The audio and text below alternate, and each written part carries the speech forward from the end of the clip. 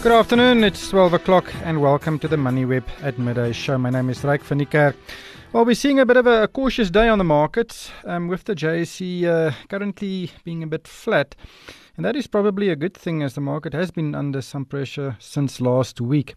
The rand is also slightly stronger today and it may even test the psychological barrier of 15 rand to the dollar. And then yesterday we saw Moody's publish a report that it changed the outlook for South African banks from negative to stable. But unfortunately, the rand seemed to be under some significant pressure this morning. And I'll speak to Wayne McCurry of FNB Wealth and Investments about these and other stories. And then Consumer Group Clover released results. It was for the full year to the end of June. And I'll speak to Johan Forster, the Chief Executive, about the numbers. But first, let's look at the indicators. The JSE All Share Index down 0.3%, currently at 55,992 points and that is after it actually was in the green not too long ago. The resources up 1%, the industrials down 0.5%, financials have lost 1.4%, led by the banks. The gold index up 0.75%. On international markets, the FTSE 100 is trading down 0.2%. The DAX has gained nearly 0.3%, and the CAC 40 is trading 0.5% higher. Earlier in Southeast Asia, the Nikkei closed down 0.25%. Shanghai lost 0.33%. Hang Seng also closed down 0.2%. Let's look at individual shares. Sibanye Gold trading 3.2% higher. Exxaro has gained 3%. CAP 2.5%. African Rainbow Minerals has gained 2.3%. Goldfields up 2%. Glencore and Sappi and Sasol also up 1.8%. On the downside, Truworths down nearly 4%. Green Bay down 3.5%. Standard Bank has lost 2.7%. Dis-Chem 2.5%. Woolies also down 2.5%. Absa Bank down 2.3%. FirstRand also down 2%. Let's look at the exchange rates. The rand is currently trading at 15 rand and 6 cents against the US dollar, 19 rand 62 against the pound, and 17 rand 46 against the euro. The euro is trading at $1.15. The pound is trading at $1.30. And Bitcoin at $6,249, another slip of around $40, or 97,755,000 rand. Then gold price $1,197, Brent crude $78.72. That is slightly down from yesterday. The platinum price currently at $788. The R186 at 9.19%. Wayne McCurry of FNB Wealth and Investments. Welcome to the show. What do you make of the current markets? Well, look, it's after yesterday's big fall. I mean, it's just stable at the moment. Obviously, the rand approaching 15 is quite encouraging, but other than the banks going down, there's not really all that much that's happening, and you don't understand why the banks are going down. I mean, the rand's strong, etc., but I suppose that's the market. Yeah, but what did you make of the Moody's report? Several commentators that stated maybe not in reflecting the economic reality of South African prospects.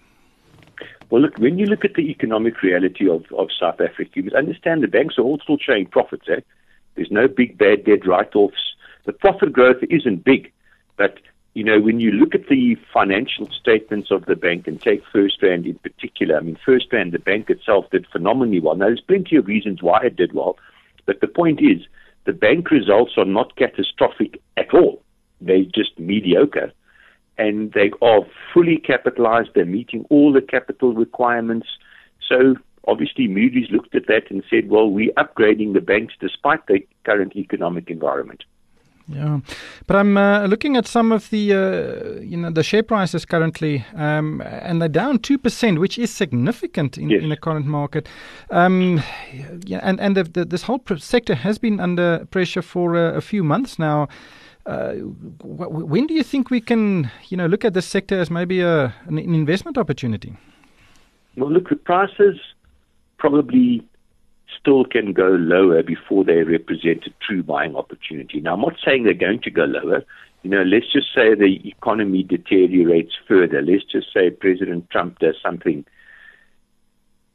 on the trade wars and institutes more tariffs against China. If the banks go down another, call it 10% or so, then they will truly represent good buying opportunity. They're not bad value where they are now, but of course you need the economy to recover before you're going to see any recovery in the banks or in the retailers, almost irrespective of what their valuations are. Shares can stay cheap for a long time. You need a bit of a fire under earnings for the shares to really start to run. Now, when we look a year ago, under the old government, the old ANC government, first rand was trading at 49 rand. Then when the new president came in, it went to 78 rand. Then it's been sitting between 60 and 70 now for a while.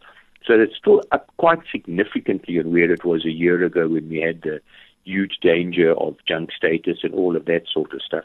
Now, that might still come back. I mean, who knows? I mean, you just don't know. Certainly, our economy is not getting any better. And although there have been quite a few reforms in that the management of all the state-owned enterprises has been changed, and we've seen the new mining charter, there hasn't been that much physical, I suppose, policy changes or policy certainty given by the government and, new policy directions and plans going forward. So until that happens, we will always sit with this danger of going junk status. And certainly if the economy continues to deteriorate and we get no policy decisions out of the government, there's a very reasonable possibility that sometime next year we could in fact Moody's downgrade us and go full junk status. I don't think it will happen, but that's just my opinion. But it could very easily happen, make no mistake about that. So I suppose the banks have got to get some good news, some economic good news, some policy good news, some good news. Yeah, Standard Bank Same down. as the retailers. Yeah, 2.6%. Nedbank down 0.9%. First Rand down 2.1%. Absa down 2.5%. But the thing is, this sector has some quality businesses in it. So if there is going to be a change in direction of the economic prospects, it can actually bounce quite nicely. And I mean, when you look at some of the retailers, I mean, ShopRite's hitting 52-week lows here. I mean, that's also a good candidate if something comes right here for actually quite strong share appreciation. Yeah. I don't know if you saw the story on MoneyWeb this morning. Of course, Sanlam is trying to buy the shares in the Moroccan-based insurance group Saham for around 15 billion rand. They already own around 46%, but they want to buy the rest. But it seems as if the Moroccan authorities don't want to approve this deal, and because of political tension, and one of those reasons being that South Africa didn't support the World Cup bid for 2026. Well, that's maybe being a little bit childish. Didn't support the World Cup, so we won't let you invest money in our country. But I mean, that's politicians, unfortunately. Look, the Sahams. Sanlam's taking a big bet here. I mean, this is their first truly huge acquisition outside of the country, and they've put a lot of money into it. And we're quite positive on it, but understand the jury's still out on this, And unfortunately, South African companies, a lot of them have covered themselves in glory overseas in foreign jurisdictions, but a lot have not covered themselves in glory. And it's a risky undertaking. But I mean, they obviously know their stuff, and Ian knows what he's doing there, we hope. But the jury's still out, and it's big. I mean, make no mistake, this is a big acquisition. Yeah. Share price up 0.5% to 70 Rand 92. Interesting developments there. Then just lastly, Wayne, the Resilient Group, Imbattle Property Group, there was a letter sent by some of the fund managers to the board asking for a full independent investigation into what is going on there. And they came out and said, no, there will be a new board committee that will look at the investors' concerns. What do you make of this? Well, look, we'll have to see whether a board committee will satisfy the shareholders. But obviously there's been many allegations, and there are currently of at least 2 investigations going on at the moment into Resilient with accusations of, share price trading and incorrect reporting and all of this. But this is a definitive trend that's been around for a while now, actually, and that shareholder activism. And shareholders are a lot more involved now, certainly, than what they were 10 years ago, and rightly so. It is, after all, the shareholders' money that the board and management are in charge of.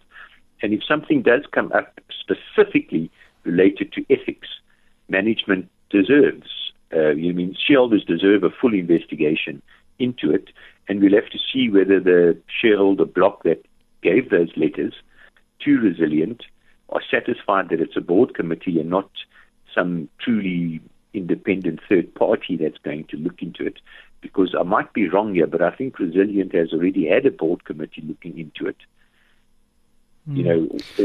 Already they've had investigations into it. Yeah, they had an internal... But I know there's an FSB investigation and there's a JSE investigation.